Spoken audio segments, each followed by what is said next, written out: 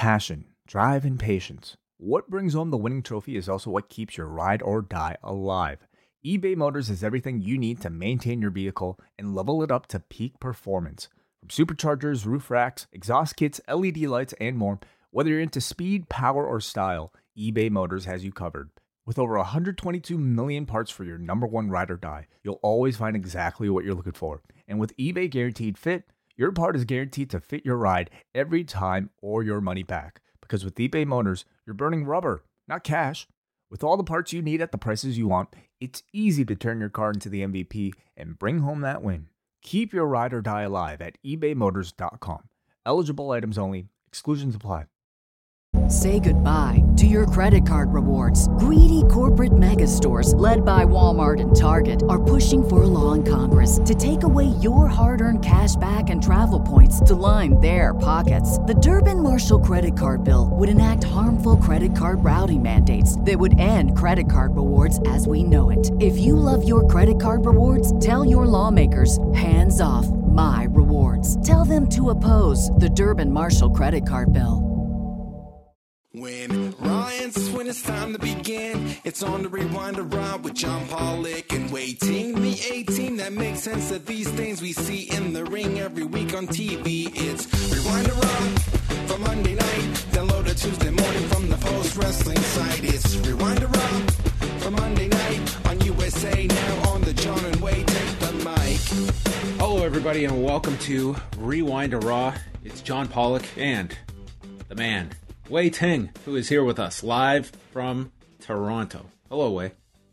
Hello, John. Yes, I'm back. How you doing? I'm doing great.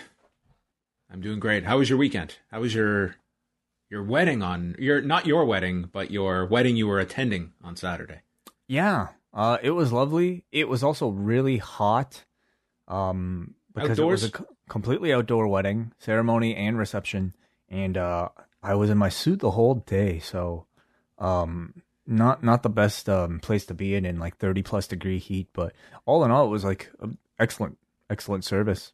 Was it relaxing to go and sit back at a wedding? You didn't Completely. Have to be the focus. I mean, that's kind of fun.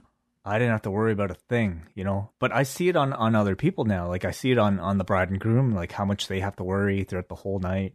The whole time I kept trying to remind them to relax and just, eat and just kind of like enjoy the atmosphere. But it's like, I get it, I get it from their perspective too. They want to make sure everybody's having a good time, speeches, all this stuff. So I'm sure they're happy. Like this is a celebration once it's all over.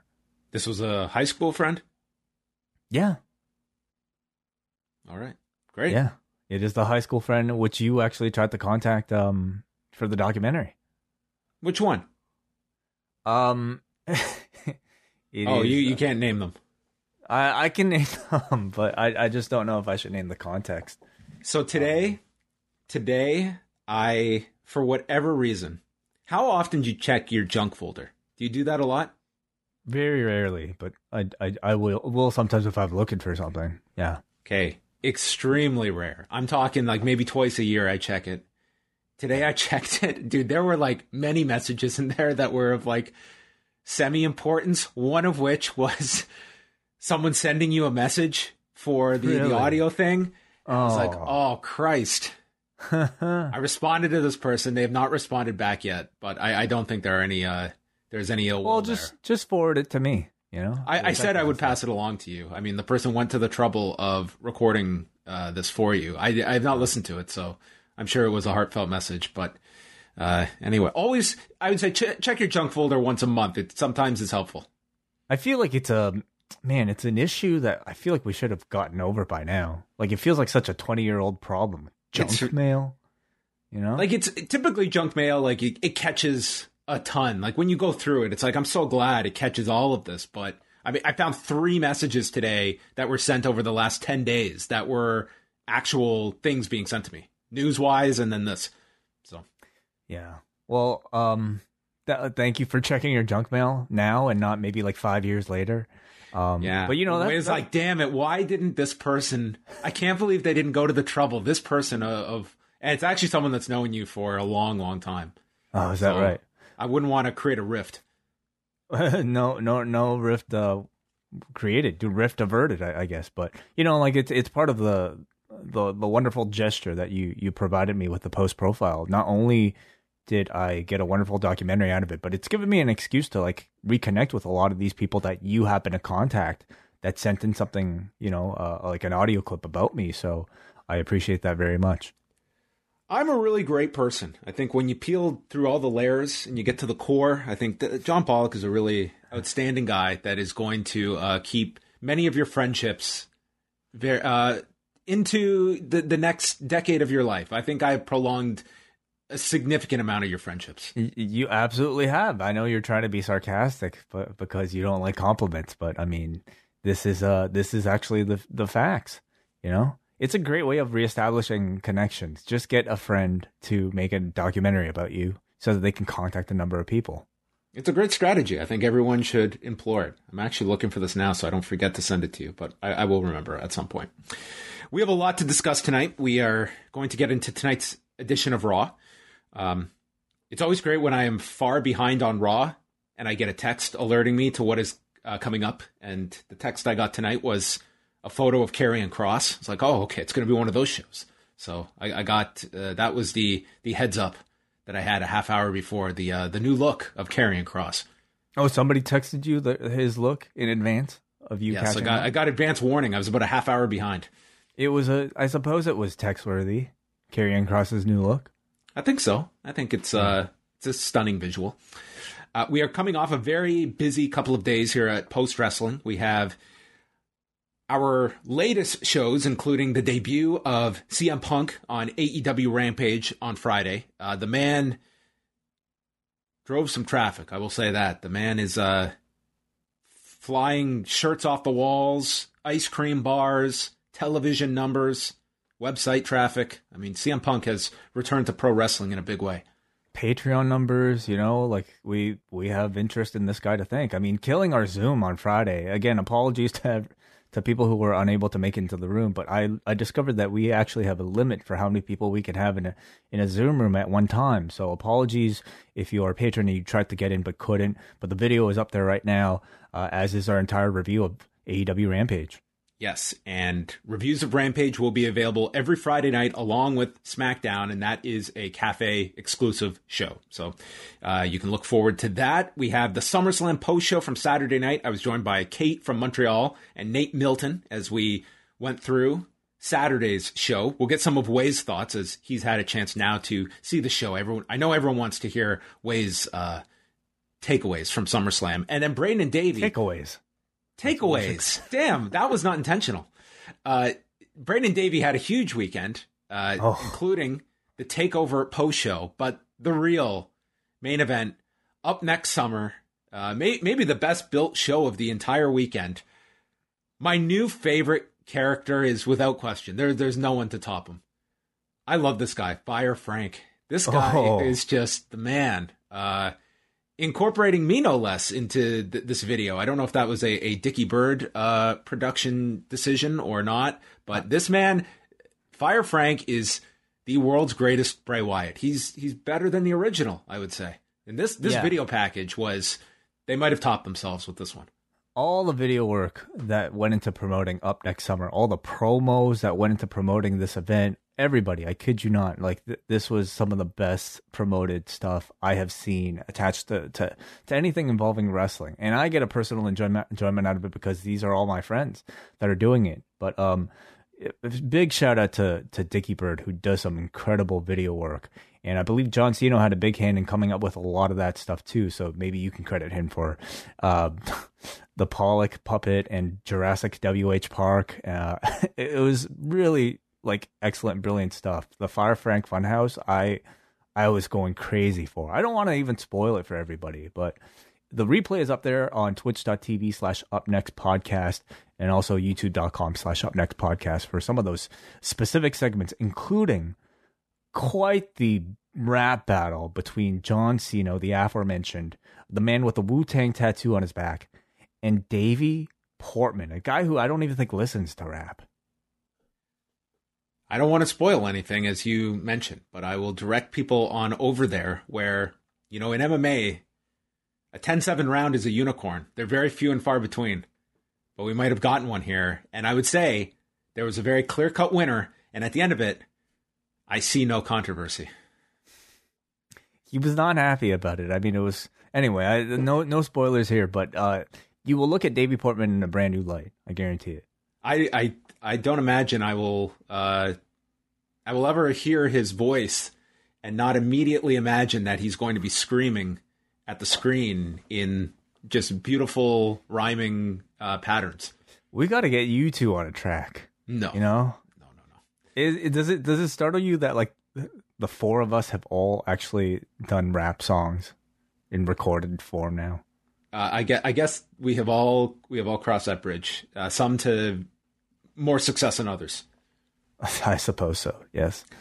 Anyway, you can check out all of that on their YouTube channel or on Twitch. They've put up all of Up Next Summer, and now it's I guess back to the drawing board. Where do they go next? I have no idea. They have their work cut up for them, but they have shown that they've been able to top themselves every single time. So I look forward to the next one. Some quick mentions for this week. So this week, I'm giving everyone a great present, and that is going to be my lack of presence. I will not be on many of the shows this week because you know what? Flat out, I need a break, folks. I need a break. And Way is stepping up. He is going to be handling Rewind Away and Rewind to SmackDown this week. But Way, you have very capable co-hosts this week. Yeah. Well, first of all, John, you've been working really, really hard these past several weeks, filling in for my absences and just, keeping up with your usual stuff. So I'm glad that you're taking some time off this coming weekend. But starting tomorrow, we're going to give the John night, a night off as John Pine and I, an executive producer himself, has chosen to review GCW's Run Ricky Run. This is a pay-per-view from February of 2020. We've never talked about GCW on Rewind Away before, so he is an avid GCW fan. So this will give us a chance to talk about that promotion, including their main event of Ricky Shane Page taking on Nick Gage, which I'm very excited to talk about. And I don't know how you feel about some of the violent hardcore matches, John, but we're gonna maybe shelter your eyes away from it. And it'll just be me and John talking about light tubes and death matches and cheese graters, pizza cutters, who knows what else. It sounds like a plan. So check that out. Rewind Away, number 93, coming out on Tuesday. I will be here on Wednesday night with Way for Rewind to Dynamite. We'll be live at 10:15 Eastern Time. Thursday, it's MCU Later with JP Houlihan joining Way and WH Park, where they will be chatting episode 3 of What If, and maybe some frame-by-frame analysis of the trailer that everybody is discussing tonight. It just dropped during the middle of Raw tonight, and I've already watched it a few times. I'm sure WH Park, and I'm very excited. JP Houlihan, I'm sure they'll have some hot takes about it too. So we shall find out if this is WH Park Spider-Man or not. Ooh, that's a tease if there ever was one. And then Friday night, it's Way and Kate will be returning. They will be handling both SmackDown and Rampage. And then the week will wind down with WH and Andrew Thompson for a special edition of Post Pro Res on Sunday night, as those two will be chatting all the latest on the Japanese wrestling scene. A week before New Japan will hold their 2 shows at the MetLife Dome, and maybe we will have more of rounded out cards for those events come this weekend, because we are looking at pretty slim cards as we are 2 weeks out from those events. I cannot say that there is a ton of momentum right now as the Summer Struggle Tour is winding down this week, and maybe the most intriguing part of the tour that they put out the remaining cards for this week. They're running 4 straight nights at Korakuen Hall. So Way, if we had been there, we could have gone Tuesday, Wednesday, Thursday, Friday to Korakuen Hall. But they are introducing the newest young lions, Kosei Fujita and Ryohei Oiwa. They are 19 and 20 years old. And these two, this is going to be very interesting because this is going to dovetail into our next discussion about talent development. These two were part of the tryouts in December, and they have only been training a couple of months in the New Japan Dojo, and they're debuting. So it's going to be very interesting to see how ready they are on day one. And in a couple of hours, you're going to get to see their first matches in a New Japan ring in front of a crowd. That is actually one of the more exciting things about perhaps New Japan this year is the debuts of two potential, longtime features in this company. It's always really cool to follow the progress, and getting to see their day one levels is something that is definitely of interest. Yeah, they both have amateur wrestling backgrounds, and they'll be doing singles matches all week long. And to me, it's actually the most intriguing part of this week. Friday's also got Hiromu Takahashi's first match back since the pec tear. He'll be taking on Doki. So that's kind of some of the highlights there. But let's start off actually with the Rampage number. That's the biggest story today, blowing away expectations with, I think we could sense over the weekend, Dave Meltzer was reporting how some of the markets were performing, that I think people were heightening the ceiling of what the debut was going to do. But these were still, to me, stunning numbers to see come out today. 1,129,000 viewers for the program, 692,000 in the 18 to 49 demo. These figures that we'll be citing here coming from Brandon Thurston at WrestleNomics, Showbuzz Daily also reporting some of these figures. Brandon noting that the Punk segment did 1,341,000 viewers, 842,000 viewers. To put this into perspective, and this is phenomenal, Rampage beat SmackDown in men 18 to 49, adults 18 to 34, men and women 18 to 34, and men 35 to 49. That's comparing cable to network and the millions more homes that Fox is in. That is a stunning feat for Rampage to accomplish. And 8 o'clock prime time to 10 p.m. on a Friday. Yeah. Yes. I mean, we could go on here. Meltzer noting that in Chicago, the Punk segment did a 1.7 in 18 to 49. This was this was a grand slam, whatever you want to characterize it as. This was just through the roof. And they are totally going to ride some of this momentum, maybe even more of it, going into Dynamite on Wednesday, where in theory, they could replicate a number like this, I think, with all of this buzz coming off of it. But, I think, Wade, that this certainly above what we expected, certainly what I expected. Yeah, I thought 900 would have been a real healthy number, probably on the higher side of predictions, but this completely blew away even those pretty lofty goals. And it just carries on the trend of, I think, AEW continuing to over-delivering. And when I say AEW, I don't necessarily just mean AEW. I mean it's extremely dedicated audience that no matter where you put these shows, no matter how little you actually state about the card that's coming up, they have tremendous trust, and they're aware of whatever this company is trying to promote when it's coming out. And they showed up in droves. I mean, even at this wedding I went to over the weekend, I mean, that was much of the talk of the many lapsed wrestling fans that attended, people that I used to talk about wrestling with in high school, coming back out. And they came up to the booker to ask him. Yes, they did. Yeah. Talking about CM Punk. So it was certainly the talk of the wrestling world. And I think, this Monday continues to be the talk of the wrestling world. And, going into Friday, I think some of us were wondering, if they're certainly gambling a little bit here, not in the putting Punk on Rampage, but maybe by not mentioning him more, by not hitting the point home a bit harder to drive some of those casual viewers in. And seemingly, I think it completely paid off what they exactly did. And it was really interesting maybe hearing some Punk's comments afterwards too, talking about how they were willing to sacrifice maybe a bit of rating for that big reaction live. And it completely paid off. You can't look at these results and think that any of it was the wrong decision. They filled the United Center on top of getting some of their best ratings of the year for a brand new time slot.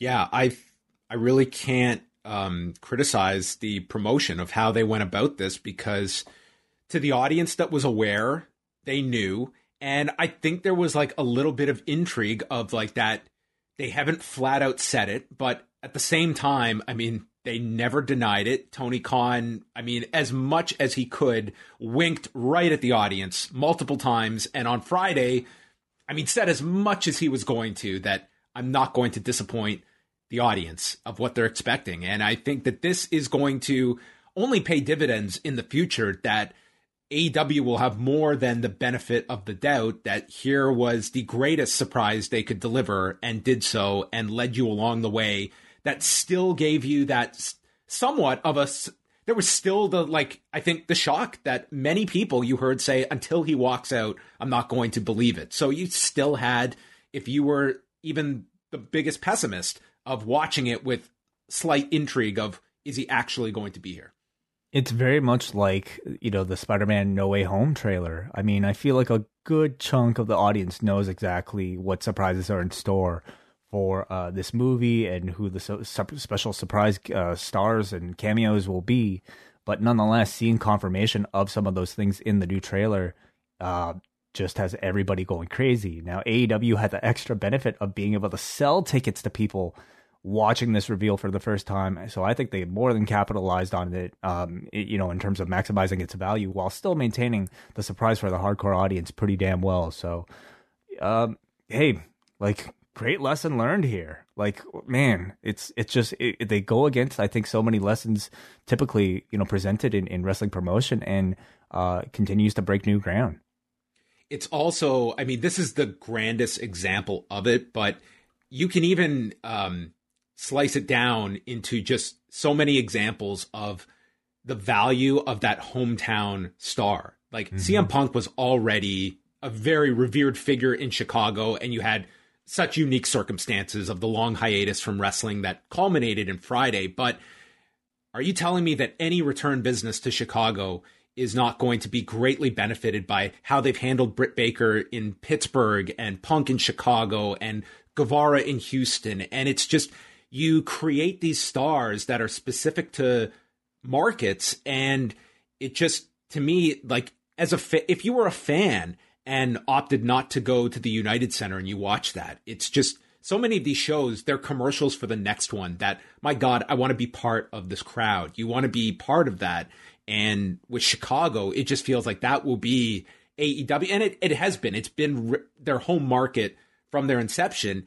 And now it feels that the Now Arena just feels like such a smaller venue that they can run so much bigger, like United Center at minimum when they come back, whenever that is down the road. I feel like a future target is even beyond these, and looking towards a stadium. I mean, if you're going to do a stadium show, I feel like Chicago would be one of those markets that has proven that that it would have an appetite big enough, or at least, be a destination that is large enough for people to travel to fill something larger than that. So to me, that's the next frontier for this company. Just a few other ratings notes in Canada. So the show aired live on TSN Direct from 10 till 11. The TSN2 airing at 11 p.m., so this was on a 1-hour delay, did 107,900 viewers, 75,000 in the 18 to 49 demo, which is SmackDown in Canada, which was live, did more viewers. They did almost 158,000, but they were almost neck and neck in the demo. SmackDown did 76.6 in the demo. So that's on the delay. And I don't have access to the streaming numbers, but you have to imagine, Wai, that they were significant of the audience that was not going to wait until 11 o'clock to watch that. So that was very noteworthy that they did so well on a 1-hour delay. And they're going to replay the first dance on Wednesday as a lead-in for Dynamite.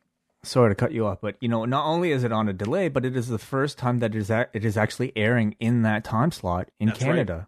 Yep. Last week we didn't get Rampage on TV, so this is a completely foreign time for people to figure out on their own through very little promotion. I mean, no promotion, honestly, on their TV, and still doing that number. It's, again, pretty surprising. And the final thing is that this CM Punk shirt has just, like Pro Wrestling Tees, it has shattered their records. Apparently, they have scooped up every available Ringer tee in North America to fulfill these orders. I just cannot, like, Pro Wrestling Tees is a giant to begin with. I cannot imagine what the success of this is taking that company into just another level, it feels like, as well, just off of this weekend. Like, their site, every time I checked, was down over this weekend. I cannot imagine the orders that they're trying to fulfill at this point, but it is. And a shout out to a friend of the show, Stank from the PWT cast, who designed the shirt. Yes, as CM, what is it? Scrump. I was about to call him CM Scrump because that's his Twitter handle. But as Scrump alluded to, I mean, I don't think like Stan gets enough love for like the amount of graphics work he's done. I believe he's like been responsible for a lot of the things that we have seen on people's bodies. And, you know, he tweeted it out very briefly, but like, they had the CM Punk logo that he designed plastered all over the United Center as people were leaving that building. And I can't imagine the thrill of seeing something that, you know, from your mind on your computer screen being shown on such a big stage, you know, and now on so many people's chests. It's just, yeah, I'm incredibly happy for them. I urge everybody to go check out the PWT cast this week for some behind the scenes info. And SmackDown on Friday, from 8 till 10, did 2,102,738,000 in the 18 to 49 demo, in line with what they've been doing the last 4 weeks, and pretty much, you know, not too many changes from the week prior. This featuring the Cena Reigns promo. It did not get any kind of a surge. Like there wasn't this big amount of wrestling fans that were tuning in on Friday because of Punk that maybe were going to sample SmackDown, but nonetheless, still, you know, a healthy, normal SmackDown number on the eve of SummerSlam. The other notable thing to talk about here is the 23-minute and change interview that Ariel Helwani did with WWE President and Chief Revenue Officer Nick Khan for BT Sport. This was conducted on Friday, and then they released it on Sunday. And there was a lot of news in this. Some of the highlights being Nick Khan confirming that there would be a complete revamp to NXT in the coming weeks. And I think like we should separate because these kind of bled into one another. It sounds like the complete revamp is more an aesthetic change that we're going to see to NXT from the production side of things. But then he kind of went into sort of their talent recruitment philosophy and wanting to make it more of a streamlined process of bringing in big athletes and transitioning them into the system in an easier way than I guess was doing previously. And he went so far as to like use the term like indie wrestlers that have come in through our system that are now in Raw, on SmackDown, and they don't want to just be doing that. And I didn't take that line to mean we're excommunicating ourselves from the independent scene, but I do think like this is a reevaluation of who are going to be stars for us. And I think you can look at all of the cuts and different ages that were let go, different sizes that we're going to let go. And I think that that philosophy is going to change from like, I don't see this as just status quo. I see this as an adjustment. And frankly, I think that when it comes to talent, I think that the viewpoint is narrowing. I don't think it's expanding, which we had seen WWE at its largest in terms of signing talent that you never would have imagined 10 years ago would land in the WWE system. That was, I guess, some of your thoughts weigh on that, the NXT subject, because that was probably the most discussed aspect of the interview. You know, it was the first time I think we heard vocal confirmation from somebody up top in the WWE about some of these changes that have been occurring in NXT and only maybe, you know, reported on by journalists or discussed by fans and speculated on. But, you know, we all knew that NXT was about to change. We all looked at this coming takeover as some sort of end of an era. And that seems to be the case, at least, you know, in terms of the way it looks and certainly in the number of hires. You know, I don't think it's any coincidence the number of people on that list of releases were like either people who simply didn't fit the bill or were a bit older.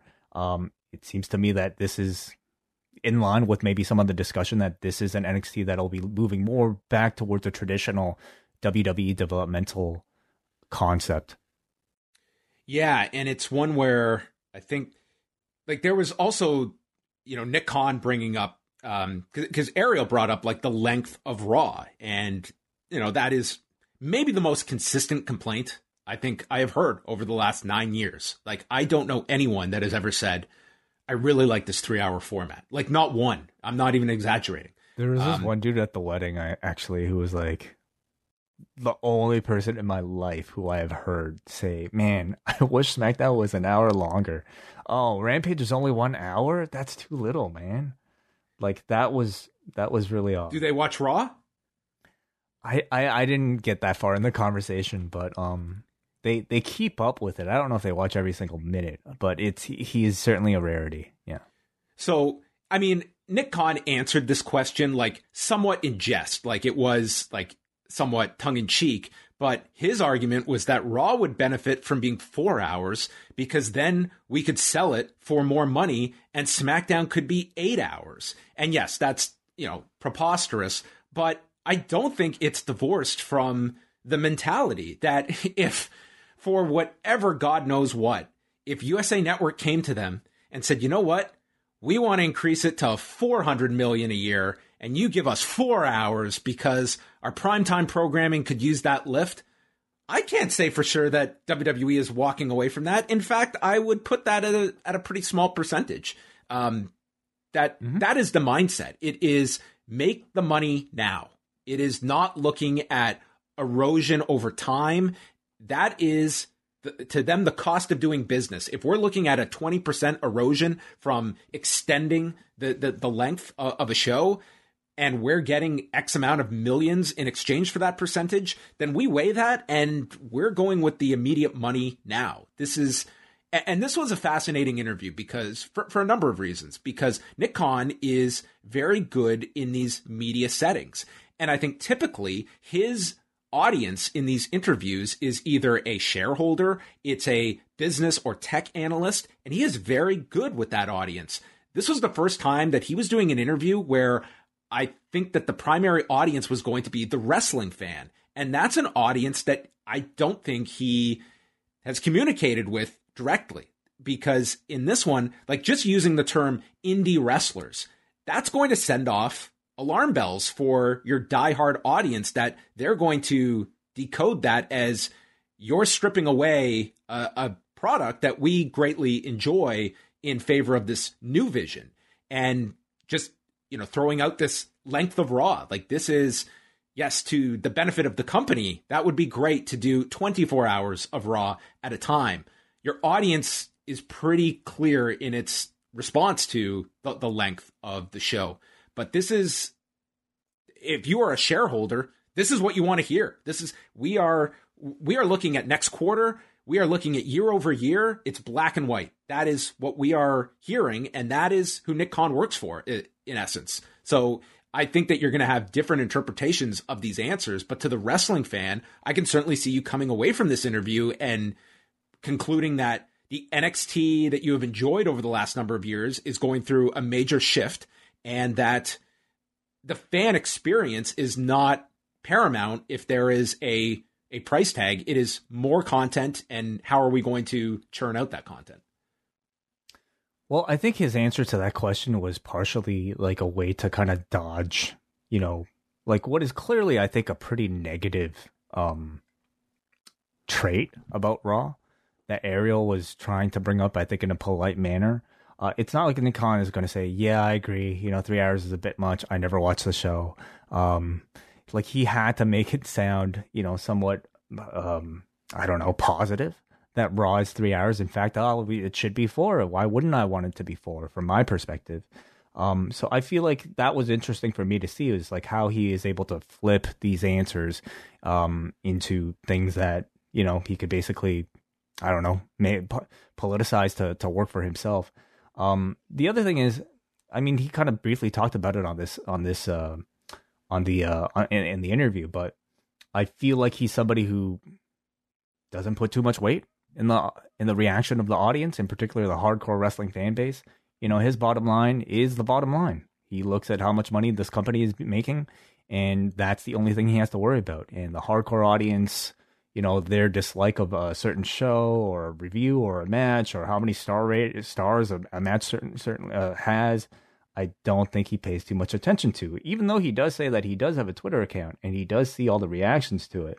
But I ultimately... This guy's very shrewd. Like it was interesting listening to his interview with Ariel and listening to the other interview he did with Recode Media last week. Like there were these little lines in there where you can tell like he's done his homework on the interviewer. And with Ariel, I mean, he represented Ariel, so he has that existing relationship. But with this the other interview, like I don't know what his history was with the host, but he mentioned like listening to a past episode, something from his bio. Like this is a guy that I would imagine goes into these interviews and he's doing his homework on who he's sitting down with for an extended chat as well. Like he's a very, very savvy, businessman. Like, and I think that is to his credit, and that comes across. He's very well spoken, and he speaks with great knowledge of the television industry. That the WWE, that is their lifeblood, and they've got arguably the best person to be out there negotiating these next contracts for them. But it is also, you're just looking at. It just seems like there is such a stark contrast now between WWE and what they are doing and now AEW. Like this feels almost like they are getting NXT out of that lane. We are no longer competing for the same independent talent that you are.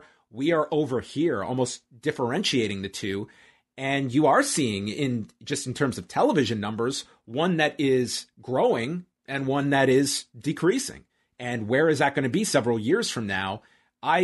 I can guarantee that Nick Khan is very aware of AEW and probably studying them and everything that they're doing, because come a few years from now, when they're out in the market negotiating their rights, that's going to be a very, very important series of deals for AEW and where their product is from now.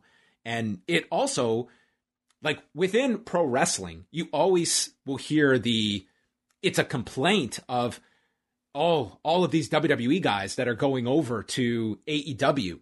To the shareholder or to an analyst, I think they're looking at it from just a larger picture, and they're seeing things that, like a CM Punk and that success that they had, because that's a kind of performance on Friday night that is going to get the attention. And the response is not, oh, it's an ex-WWE guy. It's, why is that guy who was brought up in this system now over there? And why are these stars that we had been seeing on this programming that we are shareholders in, why are they now over there lifting this other company up in that lane? I think that's, to some, they look at it as like this negative perception that this talent is going over there. But I look at it that it's this perception of, a lot of stars that were from a WWE system are now going and they're being stars for someone else. And they are very relevant stars that are significantly moving their business up. I think it depends on how savvy the investors even are, to be aware of, like, as big as the CM Punk thing feels like it is to us. I mean, come those quarterly reports and those phone calls, I don't know how much those people are paying attention to even the day-to-day, even when it comes to something as big as CM Punk's return. I think as long as WWE's financials look good for that quarter, I don't know how much attention they care about the competition, how much they're paying attention to, Bryan Danielson making a return. I think they simply look at everybody as numbers. It definitely feels like with the shift of NXT, it feels like they're kind of throwing in the towel on this whole super indie concept that they were trying out and pretty much letting AEW run with it. And, do you want, like, we no longer really want to create the sub promotion that listens to the demands of the hardcore fan base and tries to chase those star ratings. We're going to leave it up to those guys to chase, what they consider to be crumbs. But I mean, those crumbs are a lot more abundant than I think. I think it's a great mistake today to be looking at the quote unquote hardcore wrestling fan as if it's like, it's this chat room full of, a couple thousand people. It's a lot larger than people give credit to, and it's a growing audience as well. So I think when you're able to, and that's again with like NXT, like this was a product that was able to successfully sell out the Barclays Center with the WWE promotion and machine behind it.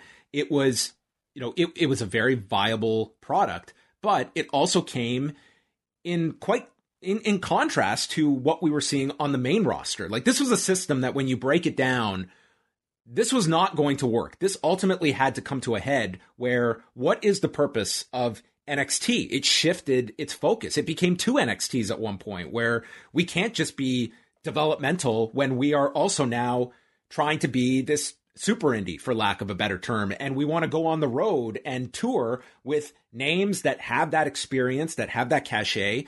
And we were trying to serve all these masters. But at the core, it was produce talent for the main roster. And if we're doing something completely different at NXT, that's not funneling talent in the system they want. It looks like we want a streamlined system, and that might be to the detriment of NXT and chase off viewers. Like, the television numbers will be interesting, but I think that's going to be more of a long-term conclusion, because the roster is what it is on NXT. These people all survived the cuts. It's going to be, in 12 to 18 months, what is the makeup of NXT going to look like? Maybe it's a stark contrast. Maybe it's somewhere in the middle. But I mean, I think everyone is bracing for changes. It's just how significant will they be? As disappointed as I think many NXT fans are about maybe some of the potential shift in direction, I mean, we can all be honest in saying that this was not working. The current system was not working. You get people hot enough within NXT, they're never making it out of that system. And even if they do, they're not necessarily primed for success, because Vince McMahon does not think of those same people as stars. So it was not working. It was an inefficient developmental, you can argue. And ultimately, I think it was perhaps a mistake to try to head into that direction. And now they're changing course. So we see in a few years' time whether or not they can find their next John Cena with this new developmental system. Let's move on here. It's obviously a lot to that interview. Two other notes was that Nick Khan did mention like growth areas being like international media rights, and did note a global localized product, and mentioned like the India special that they did in January that had a lot of success. That seems to be an area that they're looking for, as well as in their merchandise department, coming up with a lot of kind of event-specific merchandise. And we saw that, we saw it from both companies over the weekend. They tailored a lot of their merchandise at SummerSlam. They did a limited edition Vince McMahon shirt. They collaborated with some of the sports teams. And in Chicago, we had like the event-specific Punk shirt. And now they're selling like the more broad one. But that's another area that they're looking at regarding merchandise. And what we know, Wade, from like this, like the wrestling fan, especially the wrestling fan that's traveling to these events, they're going to spend a lot on merchandise. Everybody wants some proof that they are at this event. Even if it's an ice cream wrapper. Even if it's an ice cream wrapper, which I wonder how much that's going for on eBay right now. But yeah, I mean, they started this whole thing with they probably did it way before that, but I think most successfully with the Suplex City shirts for Brock Lesnar. Yep. These types of shirts, I don't know. I'd never really pay attention to WWE merch nearly as much, but if you have a printing press and if you have the inventory, why not do this? It's sure logical, sensible. SummerSlam, Way, you got to see the show. What were the takeaways? The takeaways, yeah. Overall, I mean, I listened to the review, and I have to say, like, for me, because I was able to watch it after the fact, speeding through a lot of the dead spots, being aware of how much time I was to invest into it, I didn't necessarily have the same complaints about the length because I was prepared. But nonetheless, it was a longer show than I think we all expected. I thought otherwise it was a pretty standard set of wrestling matches with some egregious booking decisions. And obviously, primarily, that is, the Becky Lynch return against Bianca Belair. When, heading into Saturday, I thought there was no way. Coming off of that Friday show, I thought there was no way. Even if Sasha was not going to make it, I didn't think that they would be, first of all, using a Becky Lynch return with no promotion against Bianca Belair. And I can even understand why they would do it. But the fact that they would do it and then book the match to be only 26 minutes while spending the entire... 26 seconds, yes. While spending the entire lead up promoting Bianca Belair versus Sasha Banks to the point where they were still selling T-shirts and merchandise for Bianca Belair and Sasha Banks leading up to that moment. It really is one of those things that is continues to, I think, weather the amount of trust that this audience has for this particular company. And if the reports are true that they're turning Becky Lynch heel, it is just like one crazy decision after another for what really should have been a slam dunk set of circumstances. You have a woman who is the most beloved wrestler, perhaps in this entire company, coming back from pregnancy, being a mother, the most babyface act I think you could possibly have for a wrestler, coming back in here to potentially be a heel. It's a surefire way of, I think, not only ruining her and what money you're leaving on the table from a babyface run with Becky Lynch, but unfortunately also devaluing Bianca Belair's great stock that she should have left SummerSlam with too. So, that was probably the biggest takeaway. Edge and Seth Rollins, I agreed with you guys, probably the best match on the show. And then, everything else I thought was pretty standard. Was not a fan of Lashley Goldberg. The booking there, it just feels like it's just like shitty. Match was just whatever, I think, to be expected. But I think the finish was very unsatisfying and only served to, be a teaser for what will probably be a Saudi Arabia match. But Roman and Cena, I thought was a good match too. I think was as we had expected. Overall, yeah, pretty all right show. This was sent to me by Phil today, actually, because he decided to watch SummerSlam with his 11-year-old daughter. So he gave me his feedback. FYI, watch SummerSlam with my kid. She really wanted to see Sasha versus Belair. She saw them at WrestleMania. Well, I heard Sasha might be off, but they played the promo, so I assumed it was on. Okay, no match. Okay, Becky Lynch. My kid has not seen her. I try to get her excited because, hey, she's a star and hasn't been around. Then the squash. She almost cried. Luckily, she liked the rest of the card. I don't understand. Who benefits from that? I know this is not news to you, but I thought I would share, especially the 11-year-old perspective. Thank you, Phil. To me, oftentimes they book and we're like, okay, well, this might not be a decision made for us, but surely it is one that the kids will react well to. If you were a kid that watched that match at WrestleMania or were a Bianca Belair fan, you'd be more furious than, somebody that's just like covering this or watching, that's more detached from this.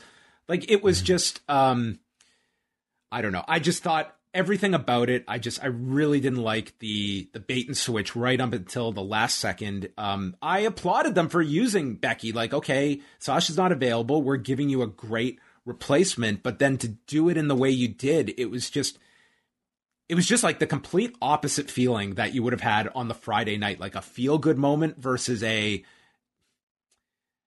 think about the heat. Think about the heat. Yeah, as always, I feel like the optimist in me is trying to think how this will play out. In what way does this make sense in their mind that this was the best decision going forward? And, we have to maybe at least introduce the idea that, okay, Becky might not be ring ready to have a full, 20-minute match. And this Sasha thing really kind of threw a wrench into their plans. I still does not kind of put the title on ice then, if that's the case. That's creates a bit of an issue there. Is she just not that's the other problem with that. And based on this, it's you're going right into a Bianca Belair program. Yeah, I think so. She can come out and cut promos for a whole month and delay the match until it's actually time to do it and have it be fine. But I still feel like there are plenty of other opportunities and other options for them to go to than to have this 26-second thing that ended up making everybody kind of look shitty. So that's probably the biggest talking point coming out of SummerSlam. Yeah, and it's probably it seems like coming out of SummerSlam, the main focus is on the SmackDown side. The promo tonight was very much about Brock returning, Becky returning. They didn't outright say if Brock would be on the show Friday. It was more so just the fallout of that. But those are the two big things, and Edge as well with Rollins. So it was the SmackDown programs, I think, had the major focus. TakeOver on Sunday night was, I thought, a fine show, but an extraordinary match between Walter and Ilya Dragunov. I thought this was the best WWE match of the year, and I think this was one of the best matches of 2021. I love this match. I thought it was terrific. Dragunov's selling was top level. I just loved the way he sold these chops, the way he was just like crumbling, and the facial reactions that he had, like these two are just so great working together, and they had a very high bar to meet after that match last October. And I thought they didn't disappoint anyone with the follow up. This was my highlight match of the weekend, no doubt. I just love this match. You know, on a show going into it where I think like a lot of people were readying their obituaries for like what NXT and the takeovers that they used to love used to be, Dragunov versus Walter, to me, completely rewrote some of that narrative and reminded us why we've fallen in love with these takeover shows for so long. And, you know, at least reminded us of the great potential that still exists within this very stacked roster. Completely agree with you. It was one of the matches of the year. Completely exceeded, I think, what heavy expectations people had. You know, continues to not only be a great showcase of Walter, what do you see Walter doing after this? I mean, it's so funny that the big hang up seems to be that, okay, he doesn't want to move here. And we have so many instances of guys that come in for a few shots a year that I don't think Walter would have I don't want Walter on TV every week. And but that makes sense, John. But does it make sense under this new NXT? To spend this amount of time featuring a guy who's not going to ever make it to the main roster. He's certainly not the Vince McMahon type of guy, and who he's not even going to be around for you to benefit from weekly on NXT.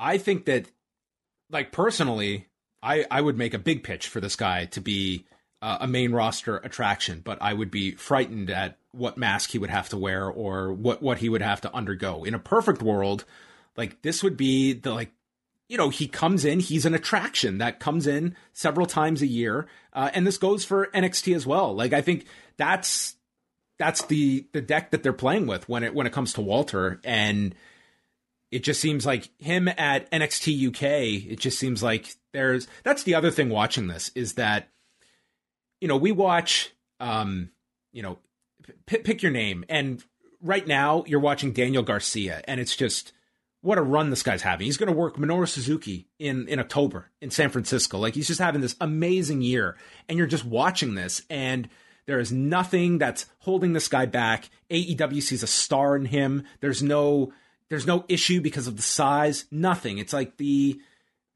limitless potential. It's just looks great for this guy. And I'm watching Ilya Dragunov, and I was like, where's this guy going to be a year from now?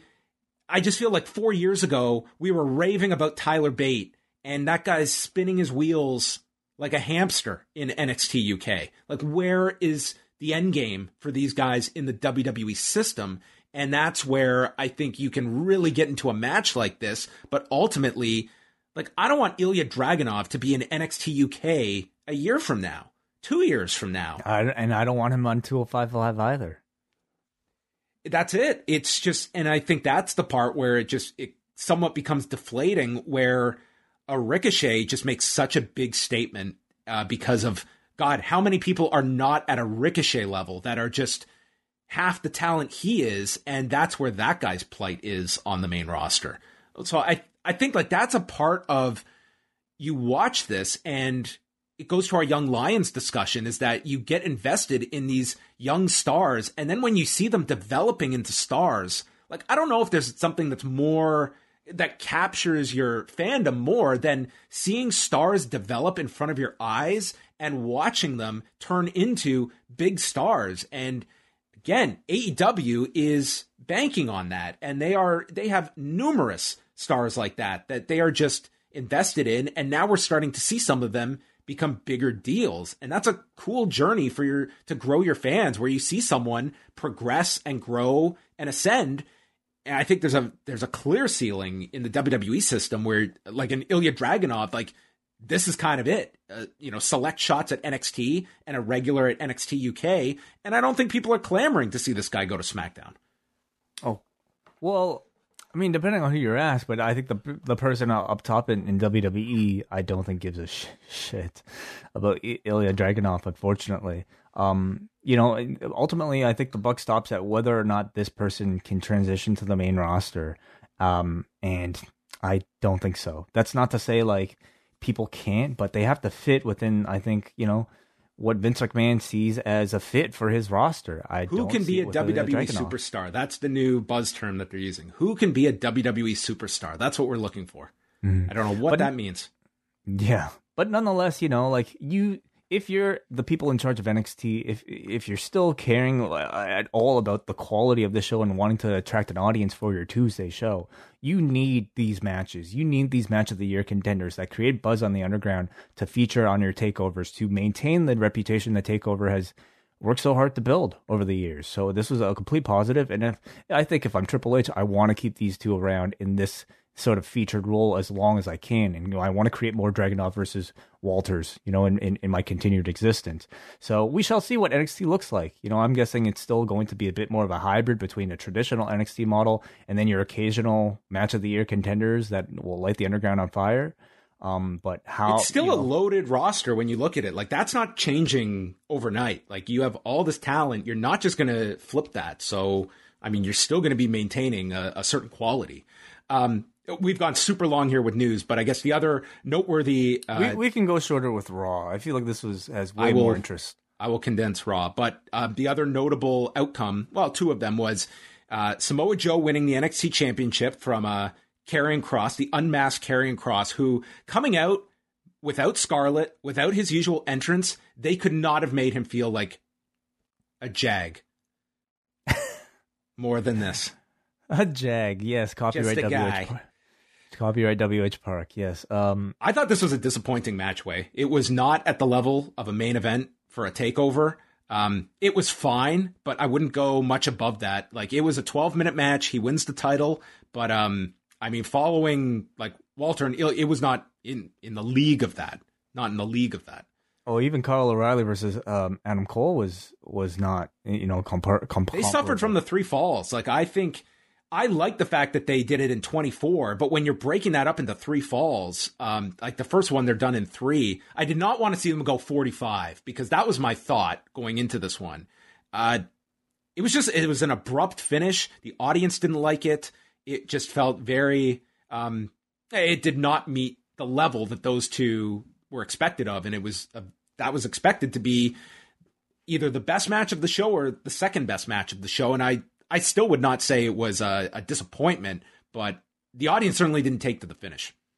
No, the finish I think maybe sounded more attractive in concept, maybe even in practice or maybe in actual practice than in actual practice live, because I don't think this audience really bought into the one arm heel hook very much, or it wasn't well communicated, maybe through the cage or something like that. It's more of a interesting match, I think, for the historical context of this being potentially Adam Cole's final match. Yes, he did work a lockjaw into this as well. So, PW Insider noted this was his last NXT appearance. Fightful had added that as of Sunday morning, he had not signed a new deal. And then Dave Meltzer noting today that he is technically a free agent now. So, I mean, your options, Way, are main roster or elsewhere. And I think everyone's going to look at elsewhere being AEW. And I don't think it's just, we saw being the Elite today, they're already starting the teases of bringing Adam Cole back from the dead. And I think those guys are not just doing anything for no reason. So I think where there's smoke, there's probably fire there, but cannot say that for certain. Yeah, but it's many signs are pointing to it. Coming off of what would be your argument to stay? Like, Way, what would be money? What would be convincing? See, that would be the answer. But I do think like the money, we've talked about this before. I don't think it means what it did before, because if they come at you and say, we want you, and here is $800 a year, and that's a downside. Okay. I'm just throwing out a figure. And it's and we're paying this much. We want term on you as well. So it's 5 years, 800. Okay, that on paper looks great. Am I going to see that total over 5 years, or the next turn of cuts in a year or two? Am I going to be right at the top of that list, and I'm not going to see this money? Like that to me is going to be in the back of your mind because you've seen that precedent. Well, it's money and a no cut clause if that is negotiable. And I mean, at this point, like, this guy's got leverage. If you want to leave, then you throw out everything there. He has leverage, but like if I'm Vince, why would I bend over backwards for Adam Cole? And I mean, Adam Cole means a whole lot to all of us, means a whole lot to NXT, and I think means a whole lot more to AEW than he would to main roster WWE. But I do not see Vince caring that much to keep this guy around that he probably doesn't want on his main roster. Then anyway. you leave. Like, that's what I'm saying. Yep, if you want to leave, then you throw out all your wants, and the worst they can do is say no, and you're out of there. Mm-hmm. Like, that's it. Like, for him, I don't see any reason to stay, even if financially it's an absurd number that they throw at him. Like, he is 32 years old, and he can have his WWE run in his career. But, you know, it's all that. It's also, we have to think about from Tony Khan's side of things. You've been spending a whole lot of money on extra talent, in particular, ex-WWE talent. How much are you willing to offer an Adam Cole, knowing that you have leverage in terms of creativity, in terms of, you know, probably booking him a whole lot better than WWE would? Are we sure that Tony Khan is going to offer him a comparable level of money to what Vince will? I mean, it depends. Like, comparable to what he's making in NXT, comparable to, you know, a main roster offer. I mean, it's very hard to say. I don't know like where that would come, and if, you know, it's you're looking at for Adam Cole's perspective as well. Like, I do think we're at a point now where it's like you want to see some of these other companies emerge too, because it's like there is such a gigantic concentration of talent now in AEW that, personally, from the outside, you want to see these other companies thriving too. That can be viable. That guys that are just, there's only so much hours of television every week that it can spread out. And like a New Japan would be, if travel restrictions were not what they were, I think they could be very active in the market and working to attract some people. Like, the industry needs that now, because AEW can't take everybody, even though it appears that they're trying to. I mean, I certainly feel like that threshold is being hit right now with, you know, the number of new talents that they have to promote with only 3 hours of TV time every single week. And again, that roster budget is growing, and AEW really is not cutting anybody. So, you know, but at the same time, it's like, can the other companies offer type of contracts that AEW can, that WWE can? Eventually they're going to cut so many people that, like, some of these people are just going to have to, I don't want to say settle, but, like, you know, move over to some of these other companies to find their success. And I certainly hope for that day when it's not just 2 companies that we're talking about, but 3 or 4 that are in contention for, like, you know, top spot. All right. All of that news, you can find more at postwrestling.com. If you're interested, I wrote a bunch about the future of NXT today in the news update, if you want to check out some of my thoughts. But we have Raw to talk about, and we're going to race through this from San Diego, California tonight. And we started off with MVP and Lashley coming out, and they pretty much ran down Goldberg, calling him a coward who quit, certainly keeping his name out there for the eventual rematch. The question is just when. Yeah, so I mean, not the next cycle, but when is the Saudi show? October. So, I mean, it would be like they have Extreme Rules in September. Like, I could certainly see that Saudi show being loaded up, and that, you know, we know Goldberg, the deal calls for 2 matches a year, but I think everything's negotiable. So that would be, you know, the fact that they are teasing that now, I would say, like, that has as much a chance as anything. I would lean more towards that than, like, Survivor Series, for instance. Makes sense to me. So they run him down, and he's interrupted by Damian Priest, who defends Goldberg, defends the fans who they called cowards, and he sets out a challenge here for Lashley. Lashley attacks him, fires back, and MVP accepts on behalf of Lashley, leading to our impromptu match and getting Damian Priest. I like the fact that, hey, here's a babyface that we protected, that we're lining up here and running with. Like, great. This show greatly needs babyfaces. They're in San Diego tonight with, obviously, you know, heavy Hispanic audience, and Damian Priest, I thought, was the biggest babyface they were pushing on this entire show, and I thought overall it was quite successful what they did with him. So the singles match only went 1:25 because Sheamus ran in to attack Priest in 1:25. That prompts Drew McIntyre to make the save. I thought Drew was very over to this crowd, like more than he's been pushed of late. So we get the big brawl here, including Drew hitting this crazy looking belly to belly to Lashley on the floor that I think he wanted to send him through the desk, but was off. So it was just this ugly looking belly to belly. Thankfully, the landing, I guess Lashley was okay, and then got dumped through the desk. So we come back, tag match is made between the two, and they got the advantage on Priest for a long time. Drew gets the hot tag, crowd is going wild, he signals for the countdown, and nails Sheamus on the apron, turns into a slam by Lashley, and then they get the heat on Drew. Priest comes back in, and Lashley is on the floor. He turns around and is hit with a flying knee as Sheamus lands the knee. Lashley and MVP walk out on Sheamus, and Drew hits the Claymore, pinning Sheamus in 14 minutes and 15 seconds. And the crowd was pretty hot. I thought specifically for Drew, but by the end of it, like, they were really into this finish as well. I thought it was a fun match. It felt like, a Raw TV main event level type of match with what you can argue are like your top guys. Like, I mean, Drew and Lashley are really your top two guys. And then bringing in Sheamus and Priest in there, I thought really elevated Priest. The whole focus of this match I felt was on him, creating that association between him and Bobby Lashley, doing a pretty intense stare down afterwards. I think having him in the mix, being so competitive with the champion and having him paired with Drew McIntyre like this brings him up to that title contention level. Priest just stared down Lashley, so that felt like the direction tonight. That's Sarah Schreiber. Didn't they say next week for that one? No, it's going to be Lashley and Sheamus next week. Oh, right. Yes, that's right. Okay, yeah. So then maybe Extreme Rules. Could be, yeah. I mean, we have a month, and he's as viable a babyface as you've got. And to their credit, they have stuck to that Drew McIntyre stipulation. Yes, you're right. You can't challenge.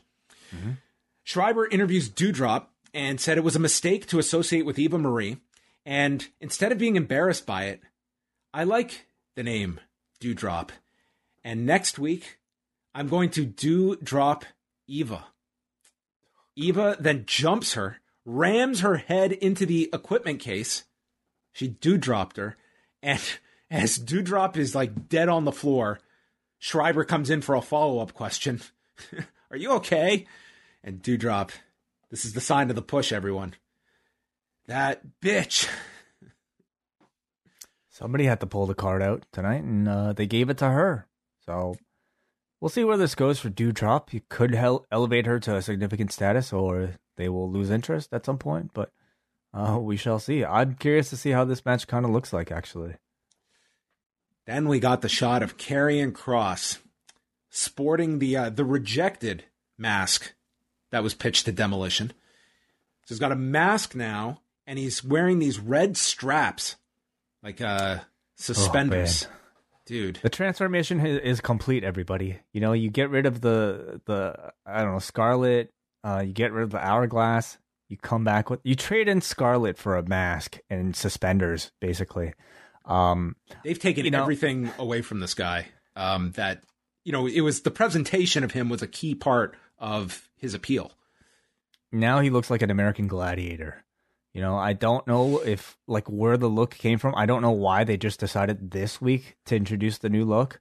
I suppose they thought the title was a good enough look for him. Oh, he's without the title. He needs something. Give the man red suspenders. On the one hand, I will say it's very disappointing because I think it makes him even less cool to this audience. On the other hand, Vince has his hands all over this, so he is on his radar. And I think in his mind, he is actually trying to make this work. As poorly conceived as I think the fashion was. You know what will be the sign that the sky's the limit? When he's just introduced Kross. Not Karrion? You think they'll go with Kross? What? Is he carrying water? What's carrying? What a nerd. Yeah, he comes out carrying a cross. Chemo, then, I guess will be his name. What? If he's carrying a cross, he'd be Chemo, Leopoldo. Okay, yes, sure. So the Doomsday Saito is now the Doomsday Suplex. Yeah, what the hell's a Saito? What is that, a person? That Japanese guy? And, car? He was facing Ricochet, by the way. Ricochet was our victim. Just throwing around Doomsday suplex and cross jacket, a minute 32, and Karrion Kross is your winner. So that was that. It was rather comical that at TakeOver they started chanting Hardy at the beginning of that match.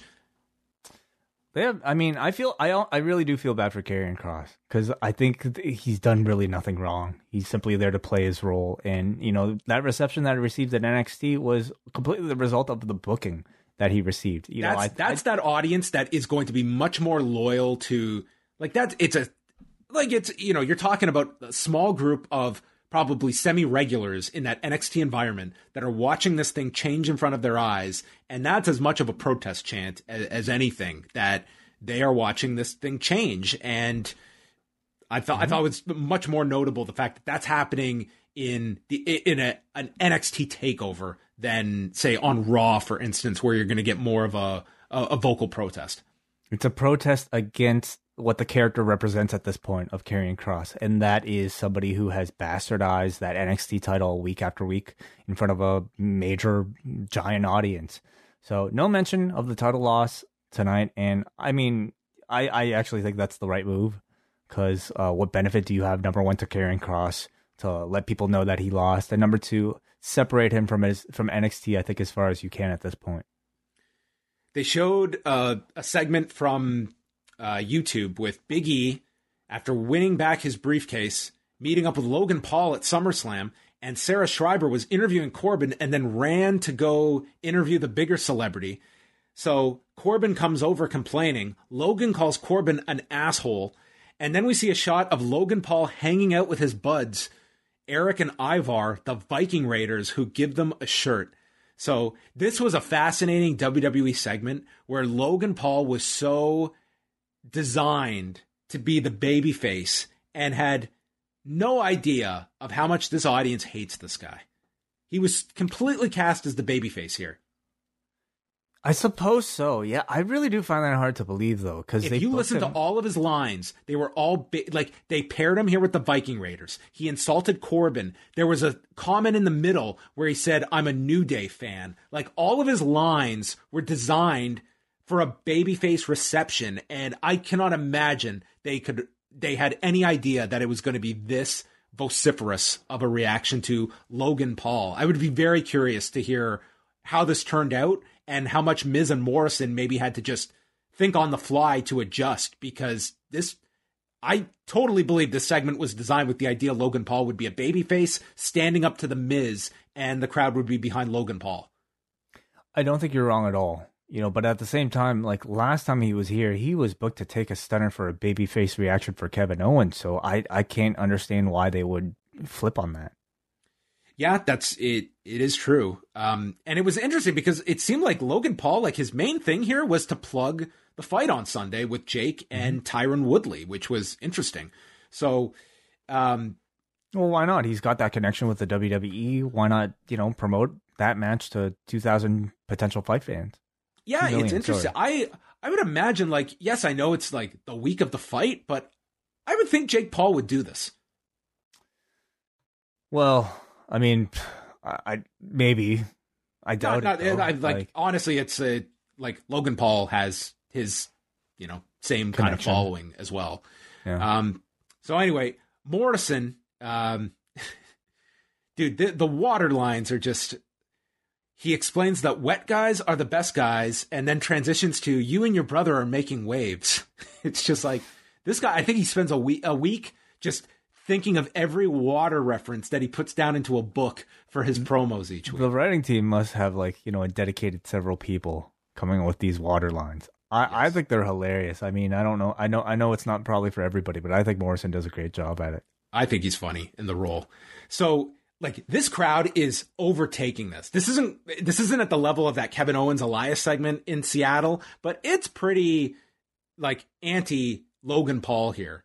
So the Miz comes out, and you can see Morrison like conveying something to Logan Paul in his ear, and Miz is kind of passively aggressively arguing with Morrison. They're going back and forth as they're at odds with one another. This is where Logan says, "I'm more of a New Day fan," thinking that was going to, I guess, get the crowd behind him. he starts talking about fighting Mayweather, how Paul or his brother Jake and Woodley are fighting in their hometown of Cleveland. And this was the most heel line where they said they're going to end Woodley's career and turn him into a meme. That was certainly came off as a heel line. And then Miz just turns around. He plugs the fight. He plugs his podcast, Fighting Mayweather. And then he asks Logan, what round is your brother going to get knocked out in? And Logan says that Jake is knocking out Tyron. And maybe I'm going to knock you out. They go face to face. And this crowd is all siding with Miz in this showdown. Morrison just jokes that Logan would, knock out Miz. And Miz makes everything about himself. Logan just takes off. He just leaves the ring. And then Miz explains to Morrison that Moist TV is a spinoff of Miz TV. And they continue arguing as Xavier Woods interrupts. But this was just a wild segment that I imagine was very different in their minds of how it would play out. That's what it felt like watching. There was certainly something disjointed about it at the end. I mean, I just find it so hard to believe that they couldn't have seen this coming. I mean, these are the Paul brothers. They don't get cheered anywhere. But look how they booked him in before the stunner. He was a babyface in that whole lead up. And we said the same thing. How do you bring in Logan Paul as a babyface? But that's how they did it until the stunner, which, I mean, to me was a great spot for Logan Paul to take. Perhaps, yeah. But there was an element of this segment that was really interesting to watch because you could tell that like the crowd was kind of taking it into their own hands, how they're going to present the segment and seeing how everybody, I mean, it was a nuclear amount of heat for these Paul like this Logan Paul. So whenever these Paul brothers are done with boxing, I mean, they have tremendous potential careers in professional wrestling if they wanted it. Beyond that, it served as a bit of a setup for Miz and Morrison's breakup later on tonight. Yeah, we got another Elias series of Elias promos about Elias being dead. And I guess the culmination of this is that now he is Elias, the WWE superstar, and he put on this white hat. So he's still Elias? That's still the name? That's what he said. Now he is Elias, the WWE superstar. So maybe he is what makes a WWE superstar. Whatever. Sure. Whatever. The Miz and Xavier Woods, they had an 11-minute match. It was fine, but the focus was on Morrison, who is in the corner. And where's Kofi? Kofi was not at SummerSlam, and he wasn't here tonight. So Kofi is the latest one who has disappeared, because he was on Raw last week in that background scene with Woods. That set up the Miz and Morrison thing, like they were going to get involved with that. So I don't know what the issue is with Kofi. Okay. Woods, they did a spot where they poured water on the floor and they were going to slide Xavier across the floor, but it was reversed. So Miz slid into the steps. And when they came back from break, this was completely dry. Oh, somebody must have mopped it up. Yeah. It's a hazard. So Woods stops a skull-crushing finale. When Morrison gets on the apron to shoot the dripstick, he hits neither of them. But Woods gets away, and they explain that this match would be over if not for Morrison, and then Woods catches him with an inside cradle in 11:41. Morrison feels bad. Miz is upset. Corey Graves, maybe knowing what is to come, gets in one last line saying, "Oh, it's all water under the bridge." And then they call for the dripstick, and Miz executes Miz just attacks him. Skull-crushing finale. Beats the shit out of John Morrison. What were you going to say? I was going to go with drip to drop, but it doesn't work. So I just cut that one out, but you forced me to share it anyway. Wow. So big turn here by Miz, and this is going to build to the big showdown next week. Miz Morrison in Oklahoma City. Yeah, it feels a bit early, but I mean, we can probably depend on this match leading multiple times. This is going to be a marathon feud. I can feel it. Yeah, no doubt. So, I mean, it makes sense that the Miz is the heel coming out of this feud, but I have great concerns for John Morrison coming out of this program, because I sense that Miz is always going to be this kind of their perennial, main event level type of heel project, and Morrison, there has been no indication to me that they're going to use any of this to push him as a serious mid-Carter threat coming out of this. I feel like he's going to simply lose to The Miz at the end of all of this and then fade back into the mid-card, maybe with some of the, I don't know, water comedy shticks. I mean, I see him, and unfortunately, I see a future 24/7 champion doing skits with Reggie. You know, like they see his acrobatics. He's the parkour guy. It almost is kind of perfect to his detriment, unfortunately. But I think, you know, The Miz is going to probably come out of this feud for the better. It's like WWE. It's like, man, they have really had a time when it comes to developing baby faces, but it's almost more pronounced now because both shows are dominated by these unbeatable heel monsters that I think it makes it even tougher now. Like, if you're putting John Morrison as a baby face, like, again, like, what's the ceiling? Like, he is not a guy that you're going to be priming for a Bobby Lashley. So you're looking at, you know, a role that's going to be pretty much the babyface equivalent of where he's at now, and throwing out the Reggie idea. I mean, I can't discount that being something that someone's going to think up, and he could find himself in that mix. Yeah, we'll see. You know, I at least hope they get a good feud out of it. I mean, I think there's great potential for Morrison to be a great babyface coming off of this, but whether or not they realize it or have other plans, we'll find out. Nikki wants to lift her spirits and asks Rhea Ripley to team with her. She says, sure. It's like, what else were you going to do tonight, Rhea? You're arriving at the arena. You've got your gear. You have nothing booked. Like, why not? Why not accept the match if you've come all the way here? Catering. Good food. Reggie was outside earlier today. He's explaining he could never afford anything from the ice cream truck when he was younger, and bullies would steal his money. And therefore, he learned to be fast and agile, and that has helped him win the 24/7 title. So he buys 2 ice cream cones as Truth and Tozawa try to jump them, but they are distracted by the gift of ice cream. Not ice cream bars.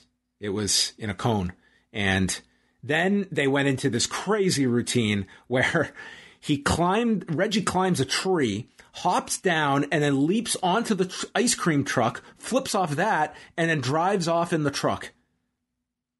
Yeah, and then this dude from an RV starts running at them, and I don't know if that was exactly part of the skit or not, but maybe that was the ice cream driver.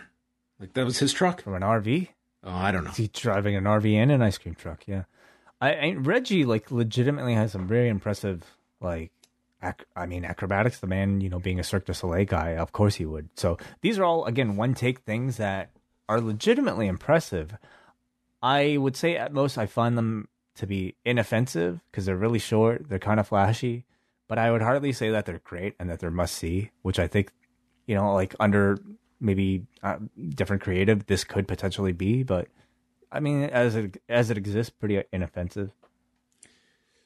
Mansoor versus Jinder Mahal. Mahal had Veer and Shanky with him, and the idea here is that Mansoor told Ali that he wants to do things his way, and Ali cannot get involved. So Ali just stood at ringside, and he never got involved, and Mahal dropped him with a series of kicks, stomped him down in the corner, and wouldn't stop, so the bell is called at 2:19. Ali won't get involved and help, and afterwards asks Mansoor what happened, and says, we can do things your way or my way.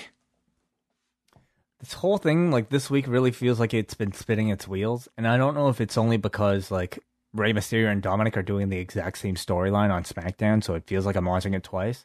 But, you know, last week, they've established that cheating is good, right? And this week, I guess they're reinforcing the fact that interfering and cheating is supposed to be good, and without it, Mansoor is helpless. Is that it? Yeah, that's it. He's the nice guy. Nice guys finish last. Okay, so being nice is a negative trait, is what we're trying to understand. The other thing here is, to me, it made absolutely no sense from Jinder's perspective why he would get himself DQ'd like this in such stupid fashion. You know, getting disqualified by, like, could he not control himself? He's like, I got my Drew match. I got a SummerSlam payoff. I don't care anymore. Yeah. Well, I don't think these writers cared too much about the booking of this finish, because it was clearly obviously done to further Mansoor and Ali, but I don't think with any care about the perspective of the other participant.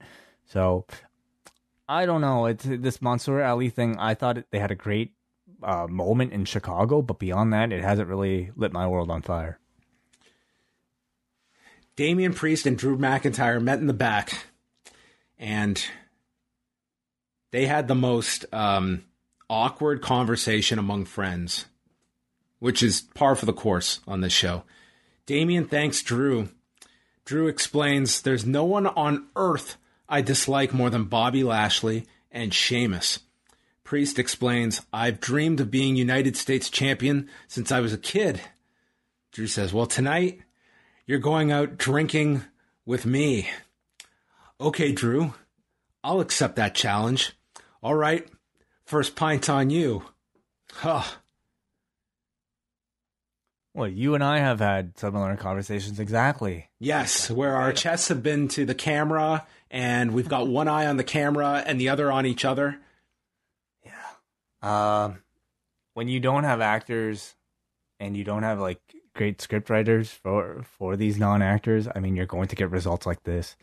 My takeaway, though, is that, again, this is a way of like putting Damian Priest, you know, as sort of like a second equal to a Drew McIntyre. He drinks.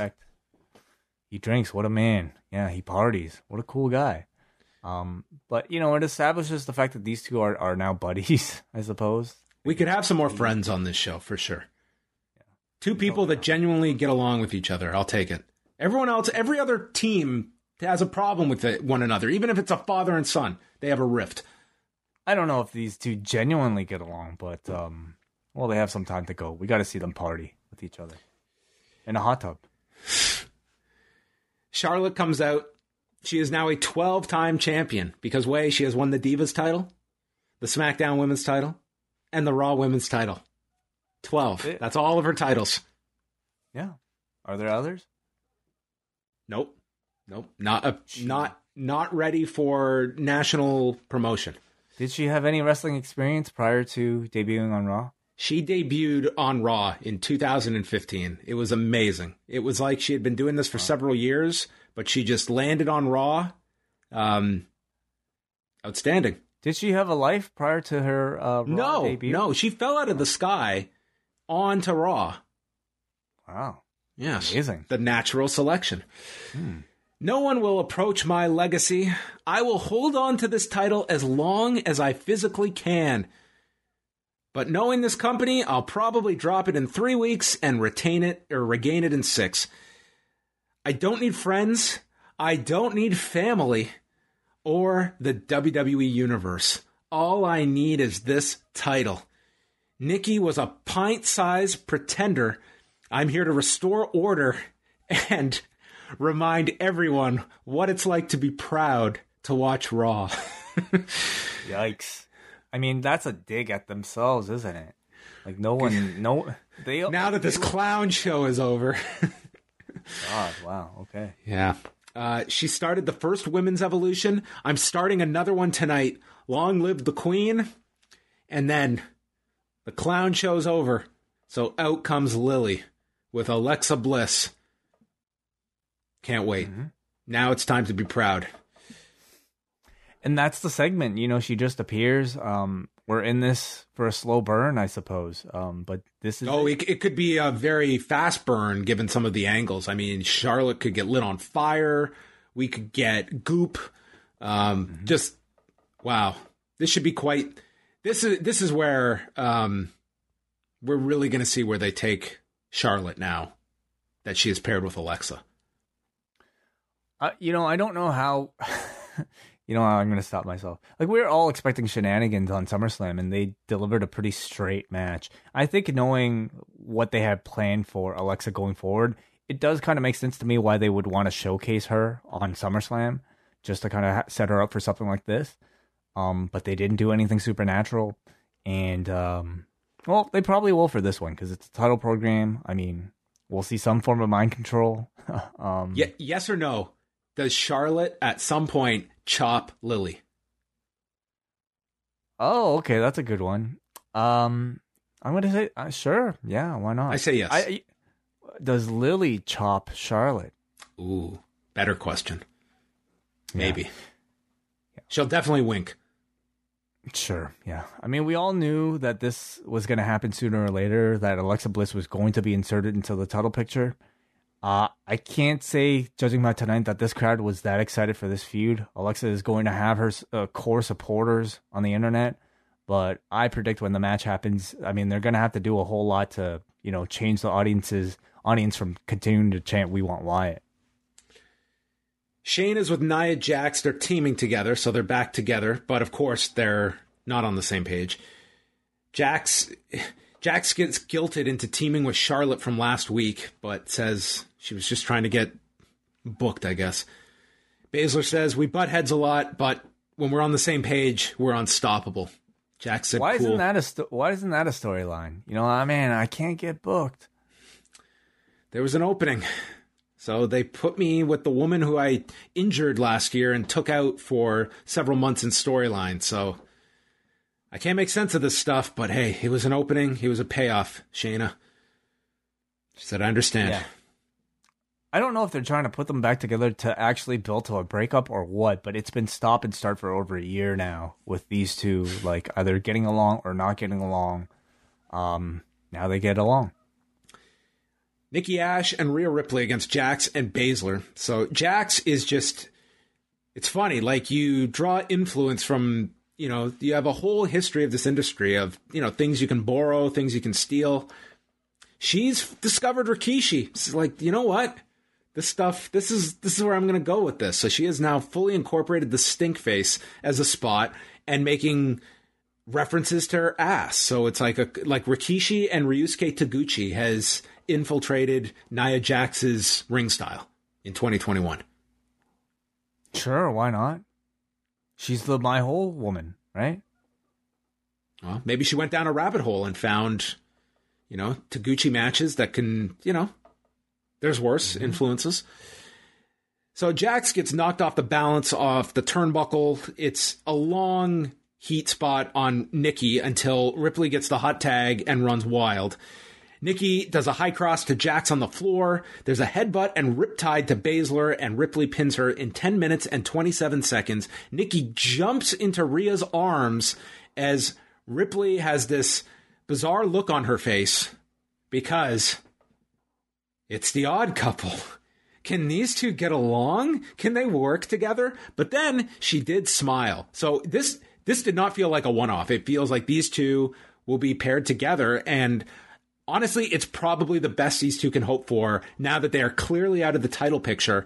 I wouldn't say that's great news for Rhea Ripley, but I also was not clamoring for the continuation of her and Charlotte. So tag detour, maybe this will be helpful for them. I certainly think so. And I think it's helpful, hopefully, for the tag team division because they certainly need a bit of new blood. I'm looking forward. I mean, if there's one thing I think we know is that Vince loves his Odd Couple tag teams. They have them like everywhere.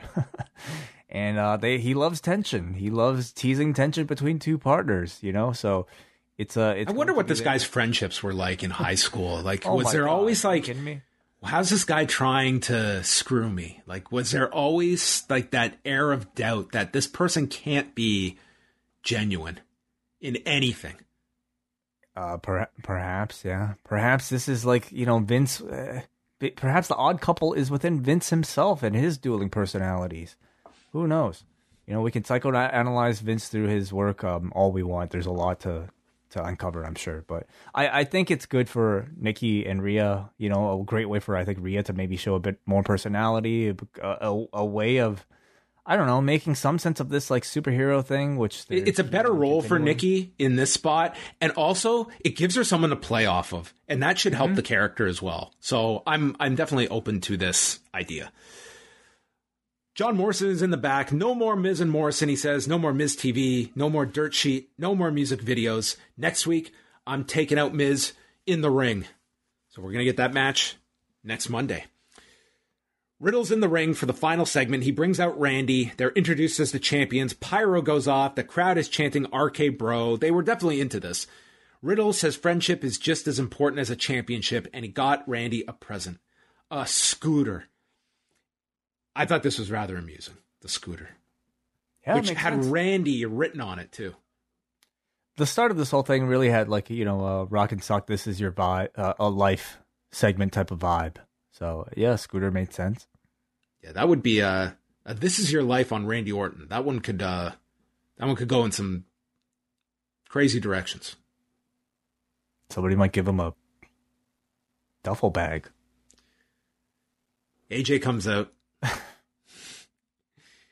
He comes out. Omos is like, it's like delayed. It's like he wasn't ready with AJ. He like came out like a minute later and insults the Scooter, saying Omos is going to break the Scooter. Just an asshole, this AJ Styles. And tries to stir shit by saying Randy didn't get a gift for Riddle. So he didn't get you candy, didn't get you a plant, which would seem appropriate. Dude, no one in this crowd reacted. It's like, here's a crowd in California. It's like, dude, you're doing weed jokes in 2021. Grow up.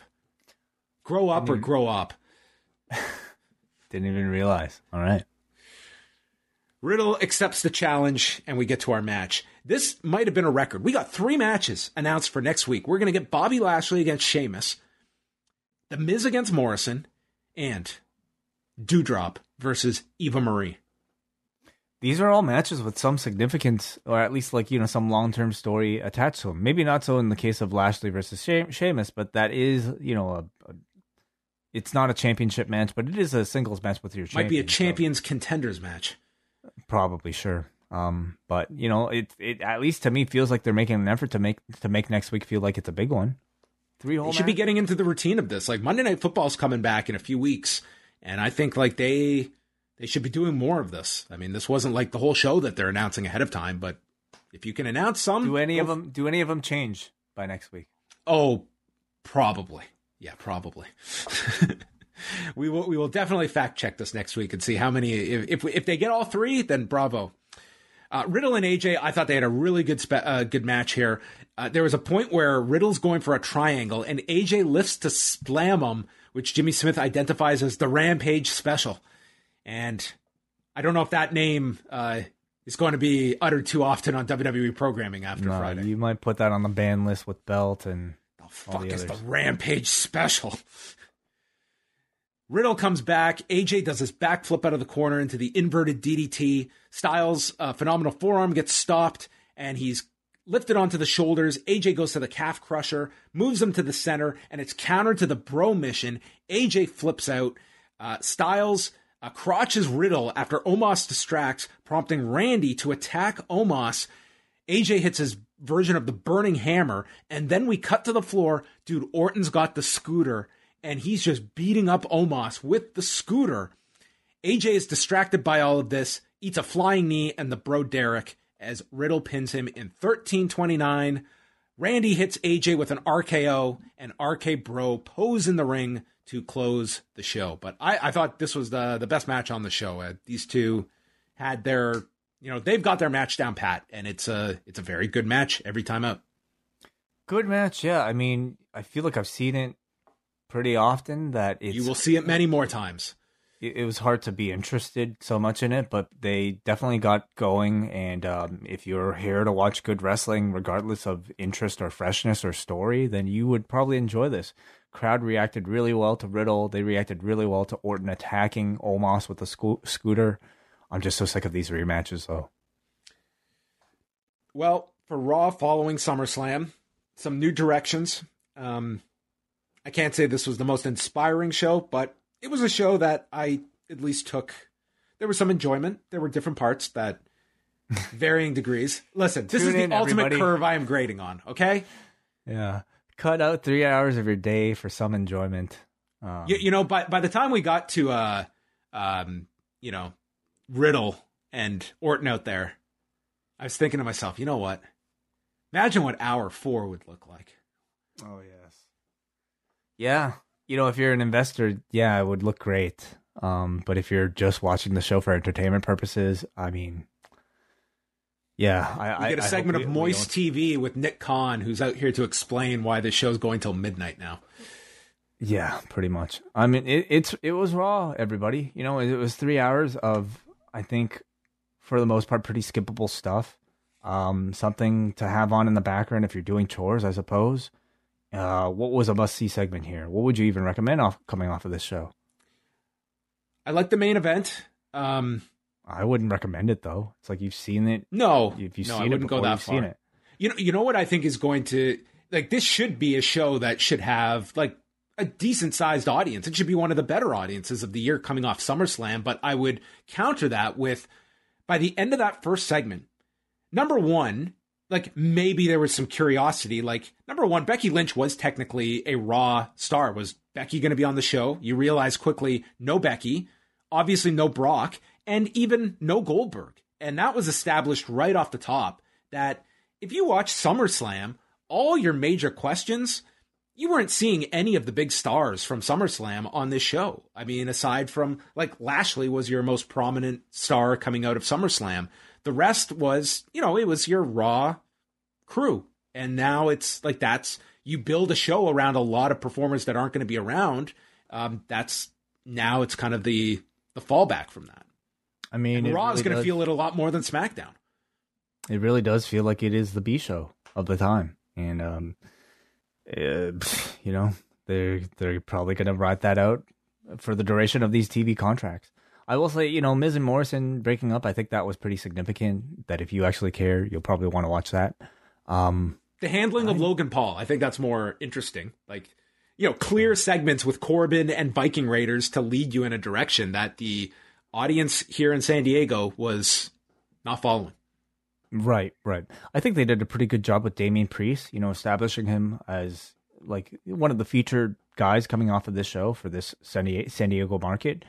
And Karrion Kross's new suspenders and mask. Oh, boy. Check that out. And some great, witty, water dialogue. Yes, as always, yes. The things everyone seeks. You know, that was something Bill Watts never really was able to achieve. Yeah. Let's read some feedback. On a scale of 1 to 10, this show got a 10. Wow. Minus 6.83. Got a 3.17, folks. Yeah, it's a bit of a rough rating. And, well, okay. Yeah, it deserves it. I can't say it deserved more than that. Aaron writes, what in the Mortal Kombat hell was Cross wearing? That got me to tap out. John and Wei, you two are the bravest souls putting up with this nonsense each week. WWE is a solid thumbs down. You know, we should get like investors to review the shows. Oh my God.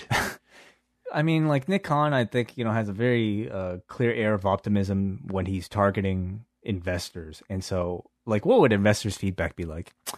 3 hours worth of content, you know, banked it into the quarterly report. We sold this much merch.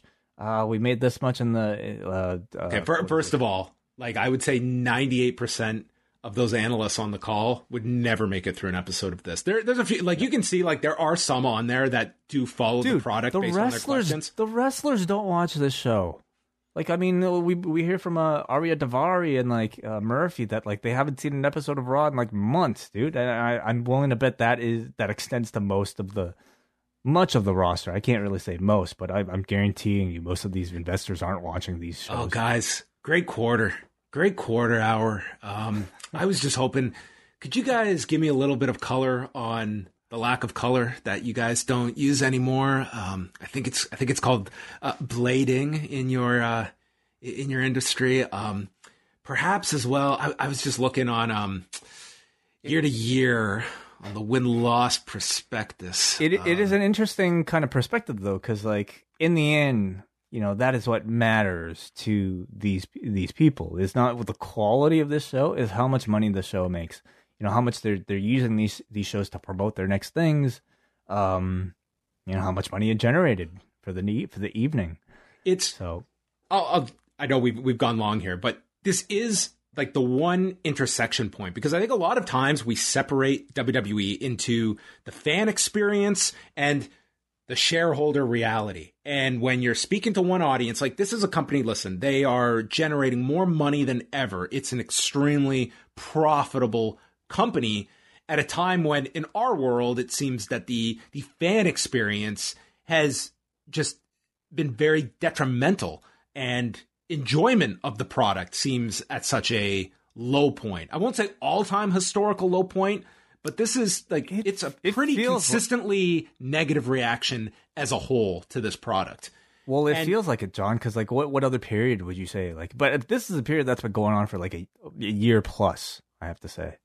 If you're looking at the idea that, okay, if you are looking at Raw and it is typically turning in 1.7, 1.8 million viewers, and you were tasked, okay, USA is coming to you and saying, listen, a year from now, we want this show consistently topping 2.1, 2.2 million.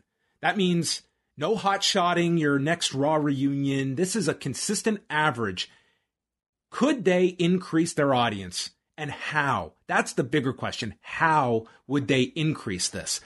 I don't think that's a very easy answer. And typically, when you look at growth periods, it's because of a giant star that breaks through. And that's where it connects to this whole discussion about talent development is, are you putting your best strategy in place to develop those stars when from the outside looking in, it looks like you are narrowing the idea of who can be a star, that how many are going to slip through the cracks that you're going to miss out on that have become, that were stars in the past, that these parameters, are you going to miss out on that star? And that is what, to me, is going to grow your audience. That is what is going to combat some of this erosion that we see year after year. And the argument that, well, the industry is changing and numbers are just going to go down. You have a competing product that is going against that narrative pretty strongly in terms of its growth in the same media ecosystem. There's another analyst term that WWE is competing in, and they are finding growth. And a lot of it's star driven. And we just got to see an extreme example of a star on Friday night and what a giant star means. And that star used to be your star, and now he's theirs.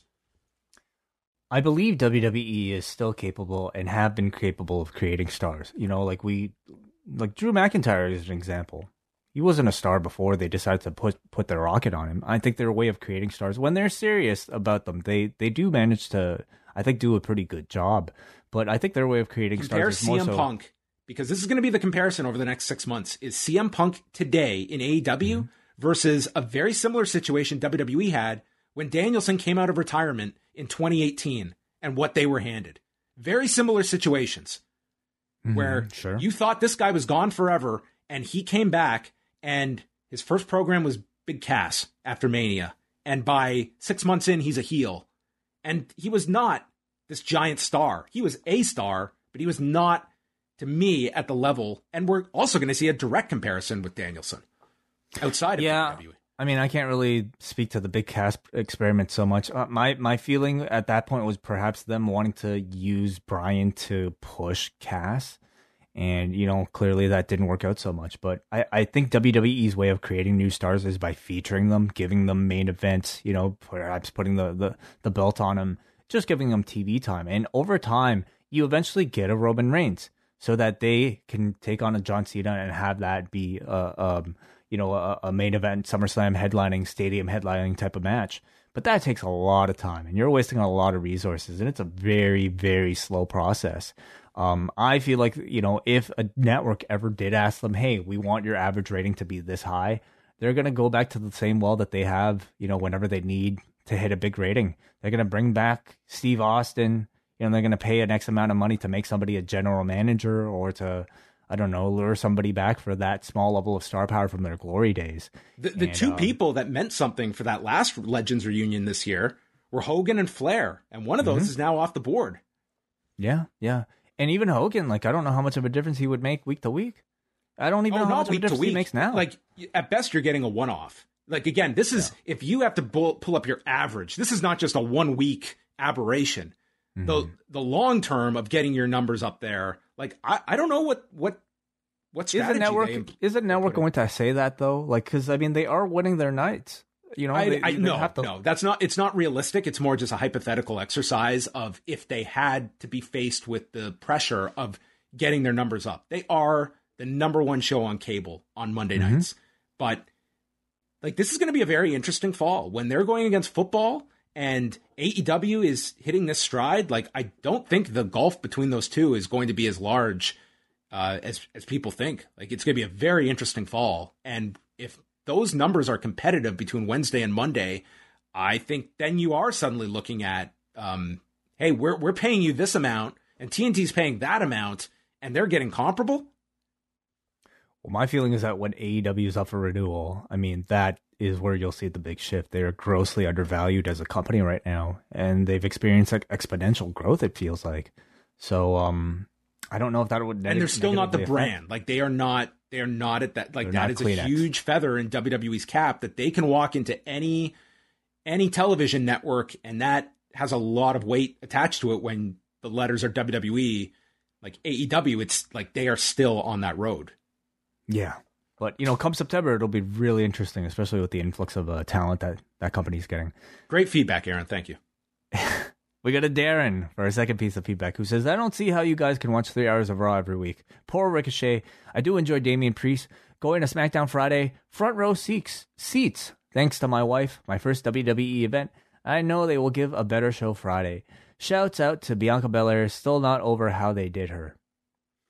And Friday would be the show I would be going to of all of them. Yeah, I think so too.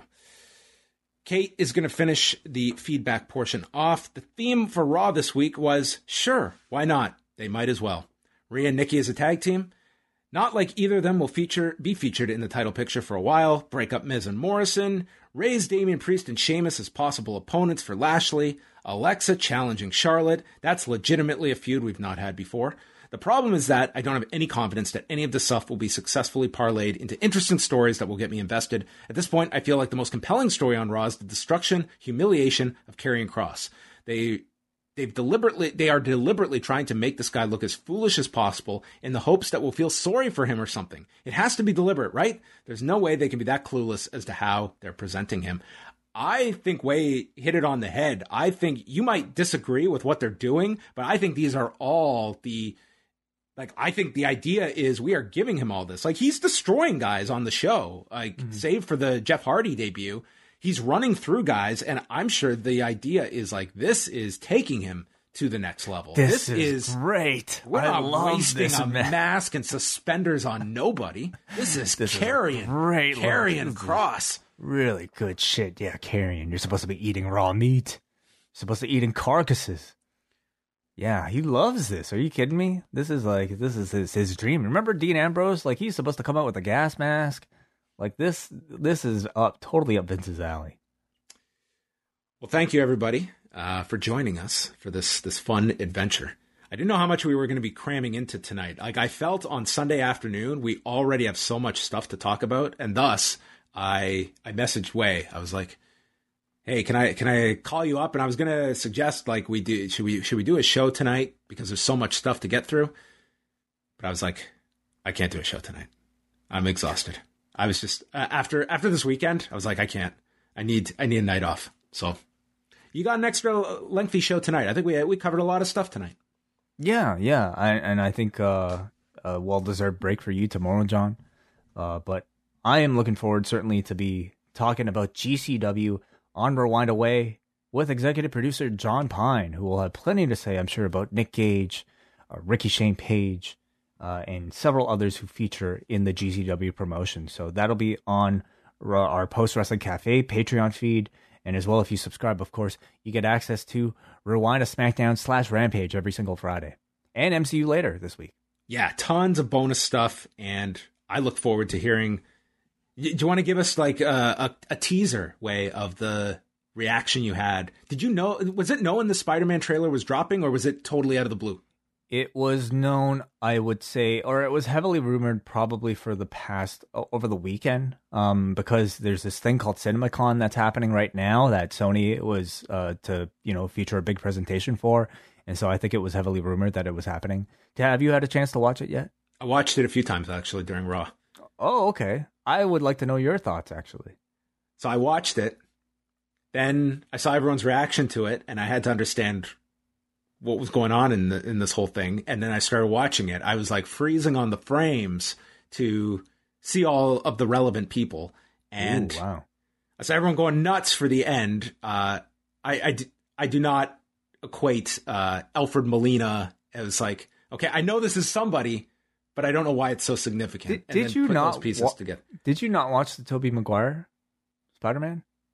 He was in the second one. Yes. I would have seen it, yes, but it's been quite a while. So, that's not going to have like a reference to me that is I'm going to see this guy and be like, oh my God. Yeah. It's the equivalent of I'm trying to think of a comparison, but it would be like, I'm trying to think like in wrestling terms what it would be. It'd be like Arn and Flair meeting up again, or Tully showing up, like, in an interaction between. Like, I appreciate the significance, especially that they're going to like, we had the Jameson return with like the actor, and the fact that they're doing this again. I think that's super cool that they're going to, kind of like another version of the Spider-Man films as well. Like, I totally get that that's really interesting, but it's. What was it? I guess it was pretty heavily known Doctor Strange would be part of this, wasn't it? I don't, again, like, to me, you're the barometer of how much people know. Cause like people I knew nothing. I knew nothing about this other than there was a Spider-Man movie coming. Well, then awesome. Then it was like, to me, it was a well-kept secret. But I mean, to the people that do follow this stuff every single day, like myself, I mean, there were tours released already with like Doctor Strange in the same set as Spider-Man. So like, I feel like I already know like a good deal of what this movie is about, but nonetheless, seeing it in action and having confirmation of it, because Marvel has been exactly like, AEW and Tony Khan throughout this whole CM Punk thing, which is why like it's so interesting to compare the two. These reports are out there. These set photos are out there of exactly who is in this movie. Even Alfred Molina was like pretty bad at keeping a secret, in interviews. So everybody knew that he was going to be in this movie, and more people are going to be in this movie. But Kevin Feige, like, poker faced everything. As much as people knew, he did not announce it, and evidently it doesn't matter. Because by the end, like. I kind of like it. I kind of like studios to like, keep kayfabe and not really reveal all their cards, because there is that big pop, that big element of surprise, because this trailer was like, I would say probably the most anticipated trailer of the year. Like they delayed this thing for a long, long time. We've seen trailers for all the other Marvel films set to release this year, except for this one. So they kept it up until now. And it's Sony's call and not really Marvel's for this one. But I'm so excited for it. The concept looks really cool. Like you could say like, hey, can you just turn the time back so that no one knows? It's like, on the surface, it's like, oh, what a cop-out to the big cliffhanger. But it's like, who could possibly... They've opened up so many cool things that they're going to do this. Like, just a little thing that, like, everyone will no longer know you're Spider-Man, including MJ. I was like, that's really cool right there. Yeah, it actually plays to me off of like some inspiration off of a comic storyline called from Spider-Man called One More Day. So I'm curious to see how they play into all that. I mean, the multiversal concept of it, John, from watching Loki and all the other shows, that's going to be the main theme of this phase in the MCU. So how this ties into Scarlet Witch or WandaVision, I mean, how it ties into Loki, how it ties into Doctor Strange, the movie itself, will all be really interesting things to see how they fit those puzzle pieces together. And Tobey Maguire is rumored for this, isn't he? That is the rumor. Well, that would be interesting. I look forward to it. I thought it was a very cool trailer. I watched it like 3 times tonight. That's awesome. Cool. Are you going to see... Well, first of all, John, I hope you can be part of the Shang-Chi review. Are you making plans to watch that in the theaters? It comes out when? Next month? September something? It comes out the weekend before All Out. Or is it the weekend of? That's this weekend. Sorry, it is the weekend of All Out, actually. It comes I will not out be going that weekend. Do we have to talk about that weekend? I don't know what we're doing that weekend. There's a lot going on. Yeah, there's Wrestle Grand Slam. And yeah, we will talk about it, I'm sure. But I actually got my tickets. It comes out next week. Jeez, wow. Damn. I'm probably not going to go see that one. I will go see Spider-Man. All right. Right before Christmas. Hopefully we're allowed to by then. Oh God. Yeah. Way to dampen the mood as we finish off tonight's episode, the evaporation of Moist TV. Get your vaccines, everybody, so we can see Spider-Man by Christmas. Okay, yeah, please don't delay any longer. All right, it's FDA approved now, right? Mm-hmm. All right. Yeah, I believe so. Yeah. That's it for us, everyone. We've talked for way too long. Goodbye. BetMGM has an unreal deal for sports fans in Virginia. Turn $5 into $150 instantly when you place your first wager at BetMGM. Simply download the BetMGM app and sign up using code Champion150. Then, place a $5 wager on any sport. You'll receive $150 in bonus bets, regardless of your wager's outcome. And if you think the fun stops there, the king of sportsbooks has plenty of surprises in store. Check out daily promotions, same-game parlays, live bets, and so much more. Download the app in Virginia today and get $150 in bonus bets instantly from your first wager. Only at BetMGM. BetMGM and GameSense remind you to play responsibly. See BetMGM.com for terms. 21 plus only. Virginia only. New customer offer. Subject to eligibility requirements. Rewards are non-withdrawable bonus bets that expire in 7 days. Please gamble responsibly. Gambling problem? Call 1-800-GAMBLER. Promotional offer not available in Washington, D.C.